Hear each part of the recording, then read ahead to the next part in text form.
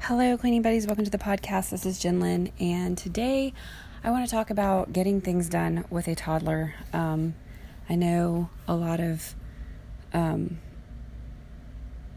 a lot of stay-at-home moms, especially right now, and if you're not a stay-at-home mom, maybe a single mom, but if you have a toddler, like a year and older, it can be really hard to get things done. They don't take naps as frequently or for as long. And while you probably have a little bit more energy and are getting better sleep at night, sometimes it can seem like your house is just constantly hit by tornadoes. So I'm just going to talk about some things that I found are helping me to get as much done as possible with a toddler, not losing my mind and not feeling like I'm drowning in clutter and mess and everything else. So the first thing is every moment counts. So this morning I got up, the baby was still sleeping, and old me, before I was really using my time wisely and trying to keep things orderly, I probably would have gone into the living room and watched YouTube or gotten on Facebook until the second that she woke up, like the second I started hearing noise. But this morning I actually got up and made myself something to eat. While my food was getting ready, I unloaded the dishwasher, which didn't have a lot in it. Like, it probably took me... Actually, my waffles popped up and my bacon got finished about the same time I was done. So I would say it took about 2 minutes to do the whole thing. But while I was in there making my breakfast, I went ahead and filled up her water cup and her milk cup and had those in the fridge ready for whenever she started wanting something. Last night, I let her play with the magnets on the fridge while I cleaned up the kitchen and got things in the dishwasher. I decided to start doing the bottles a little bit differently using this little insert I have for my dishwasher. I just did the nipples for the bottles that have liners, and the ones I have to hand wash, I just left them. I rinsed them really good and filled them with water and left them in the sink. But yeah, every moment counts. So when you can, find those little pockets of time, or if you can get the baby with you with whatever you're doing, which that's kind of the last thing that I talked about, the 10 things for a bored toddler, and some of those actually help you get chores done. But that brings me to the second one, which is to do things with the baby. So last night when I got home and I was like, okay, this is what we're going to do. We are going to get some stuff done around the house. I'm going to make sure that I clean the living room and kitchen, which is usually, when I do this with the baby, I usually forget. But when I'm like, my plan was to just get in bed with her and put on a movie. And as she's kind of being goofy and playing around, she kind of likes to roll around in the bed and just be silly. I was watching something I wanted to watch and getting her to sleep at the same time.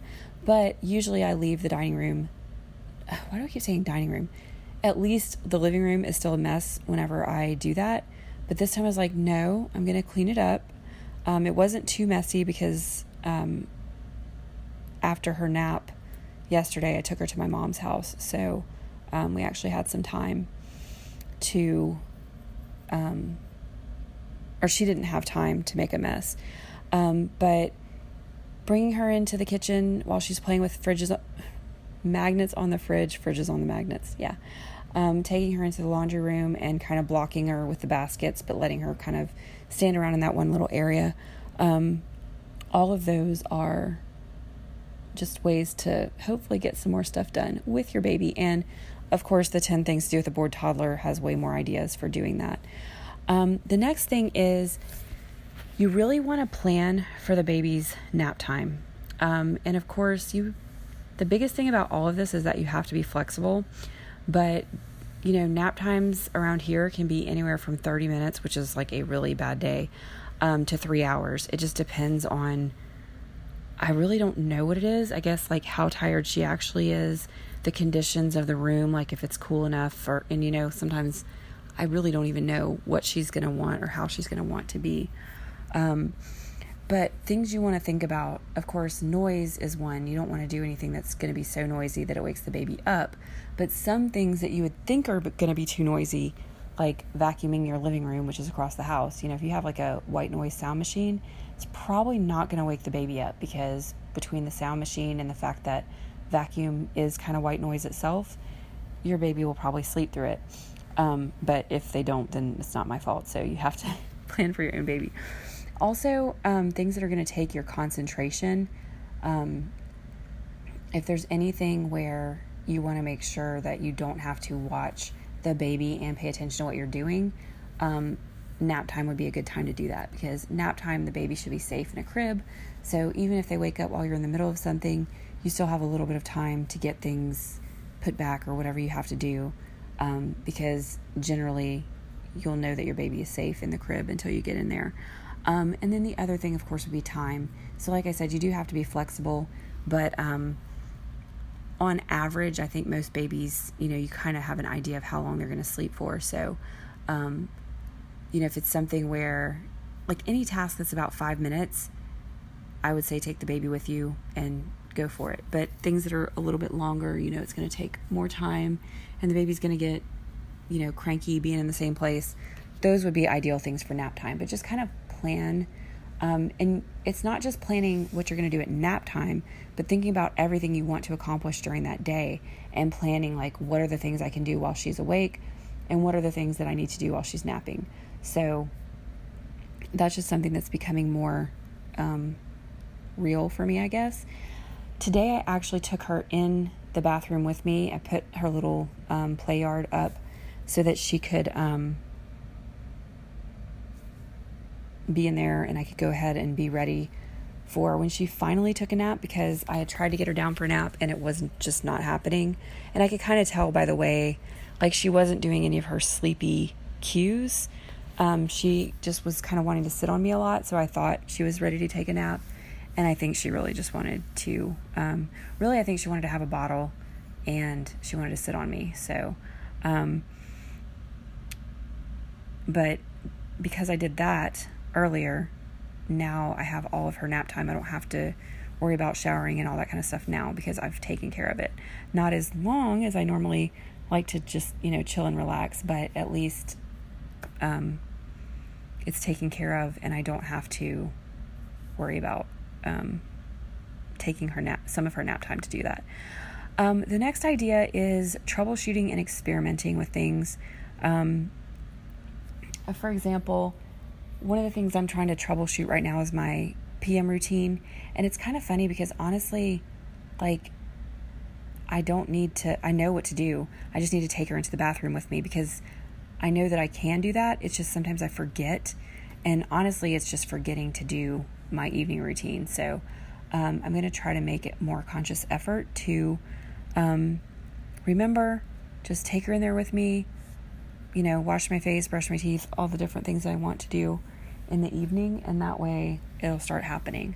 And if I can make it a habit now where things are a little bit more, like I don't have as many people to worry about, then once the kids are back home and everything, it should hopefully stay a habit. I don't know. And not only that, but when they're home, it'll be like, hey, watch your sister for 5 seconds while I go do this. Now, once again, even with that, I have to be flexible because if she's just not having a good day, like the other day, she would not let me put her down in the kitchen and play with the magnets on the fridge. So I was having to do things holding on to her. So sometimes that's just part of it. And I think I was trying to make her lunch when that was going on. So I actually set her on the counter while I was doing everything. And that kind of worked out. The other day, I think I said this, but I actually stuck her in the dryer while I was getting the stuff. Like, I moved the stuff out of the way and put her in the middle, and then was just grabbing the stuff around her, and she loved it. Like, she wasn't trying to get out, I was keeping a hand on her the whole time, but I was actually able to do something. She thought it was funny because she wouldn't let me put her down and I couldn't actually hold her. I certainly do not recommend putting your child in a dryer. But if you got to experiment, you got to troubleshoot. The other thing is, when I took a bath today with her in there, the last time that I tried that, I set up her iPad and had a show on for her, and it seemed like she didn't really like that. So this time, I actually didn't do it on purpose, but I forgot about setting up the iPad, and so I just went in there with her and kind of sang some songs and stuff as I was washing myself off, and she actually turned around and started playing with some of the toys in there that I put in the little play yard, instead of worrying about me or worrying about watching what was on the video. So that actually worked out better to do it that way. And kind of along the same lines, just keep in mind that what works one day may not work on another day. And sometimes, if it didn't work the first time, if it's a good idea, try again, because it may work later on. But you have to be flexible. I think I keep saying that. So it kind of goes both ways. But hopefully some of this will help you get some more things done with your toddler. It just really takes some practice. And also, I think it takes a mindset of thinking, what can I do right now that's going to make things easier for me later tonight or later today or tomorrow. Like right now, I'm looking at my end table, and I can't even believe that I'm saying this to you guys, but except for the Coke that I'm drinking right now, it is cleaned off. And I can't even tell you the last time that happened. And honestly, I don't even know, I don't even recall clearing it off. I've just started to make it a habit of when something kind of has her attention, I'll grab some stuff off the table and take it into the kitchen.